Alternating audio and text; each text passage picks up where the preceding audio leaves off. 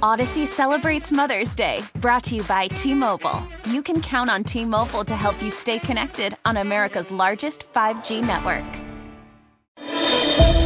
What's driving the conversation in California today? Every weekday at this time, we explore a topic that's making news in our state.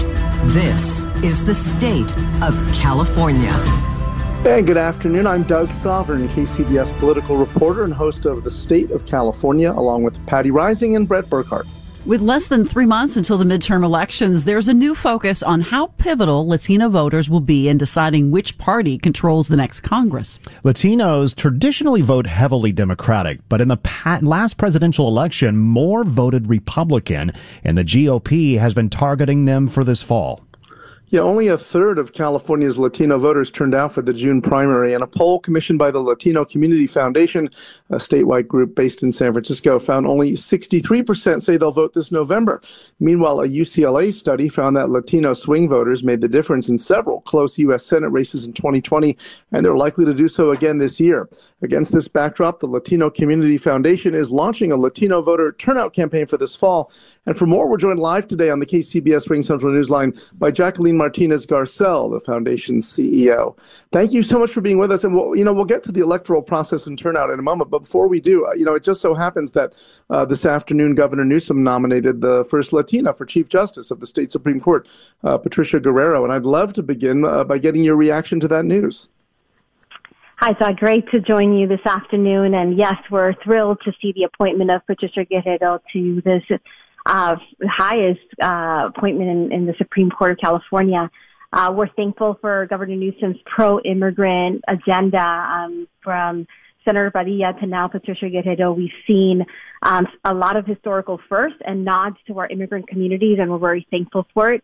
Of course, we'd love to see more Latino justices on the bench. We have one now. We're the largest ethnic group in the state, and so we're looking forward for future appointments to also be more equitably representative of the state. I got to wonder if he'll pick another Latina to join the state Supreme Court now that there's a vacancy, and since he's just filled the top spot. Well, we'd hope so. I don't want to get ahead of news that's already in the works. Our hope is that the associate justice would also be Latina. Our sense is that this may not be the case this time around, but we intend, as Latinos across the state have gathered around Governor Newsom and his team, to keep the pressure on, because it's just that time. Since 2014, Latinos have become a priority in the state of California, and we're aiming to see more Latino justices on the bench, not just one. So I don't think it'll happen this time around with the associate justice appointed, but we will keep the pressure on to see our court be representative of our demographics of the state of California. I want to shift focus to the upcoming election and the electoral process. Why do you think California's 8 million Latinos have been so reluctant to participate in the electoral process? And what is your foundation going to do in the next 3 months to try and turn that around? Well, it's not so much reluctancy. To be fair, so few of the candidates do their part in really doing outreach and coming out to Latino communities to listen and engage with Latino voters. As a foundation, we've not only created platforms for this to happen by organizing town halls and youth forums for candidates to come together, including the Attorney General, to speak and listen and show their policy agenda for the next 4 years.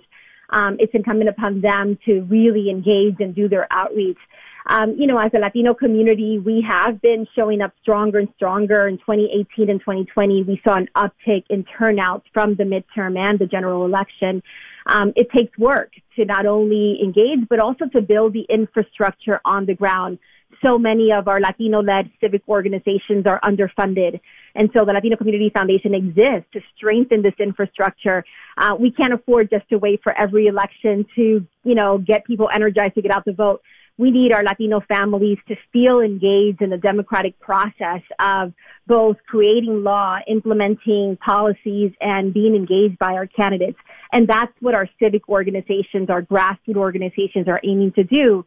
And if resourced, I think we can get further along in our goals and objectives of increasing the turnout for Latino voters.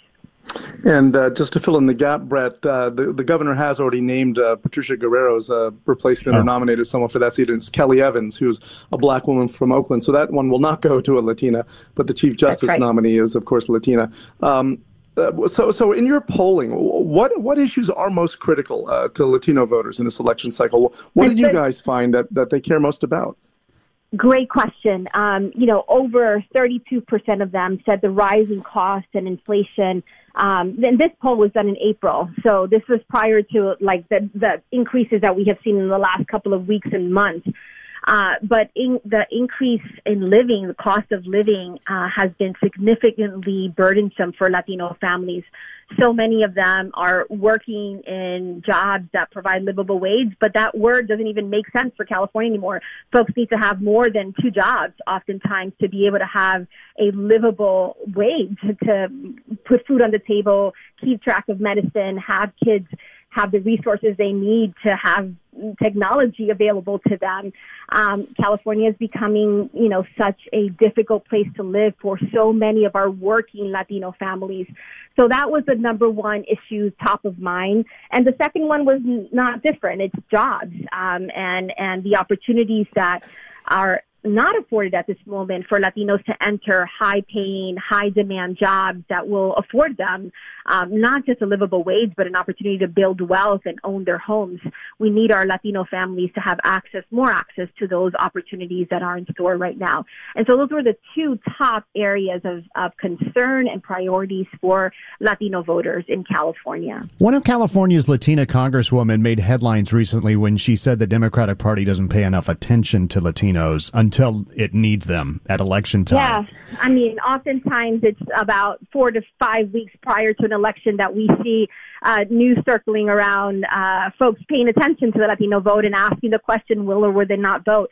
Not enough is done, again, to both listen and engage and understand the priorities and then showcase how the Democratic Party has been aiming to address these needs. For example, we asked a question around the American Rescue Plan and how much folks understood and knew what this plan was all about. Very few people, less than a quarter, really knew how this American Rescue Plan was intended to really alleviate some of the burden that the economic fallout of the pandemic has caused. The American Rescue Plan was intended to bring in local resources for the creation of jobs in local communities, but we're not making the connection for our families. And so the Democratic Party has kind of missed an opportunity here of showcasing how recent laws and investments in local communities are intended to meet the priorities and needs that these families are facing. And so on the one hand, it's happening, but the connection is not being made and not enough is being done from our leaders, at every level of government to both explain and engage families in how we spend those resources at the local level. All right. Well, thank you so much. There's a lot we could talk about here. I'm afraid we're out of time. Jacqueline Martinez Garcel, CEO of the Latino Community Foundation. Thank you so much for being with us. We'll check back with you as the months go by and see how this campaign unfolds. You can hear the State of California every weekday at 3:30 p.m. It's also available on the Odyssey app and wherever you get your podcasts. A lot of action on Twitter today. You'll find me there at Sovern Nation. I'm Doug Sovern, KCBS. Odyssey celebrates Mother's Day, brought to you by T-Mobile. You can count on T-Mobile to help you stay connected on America's largest 5G network.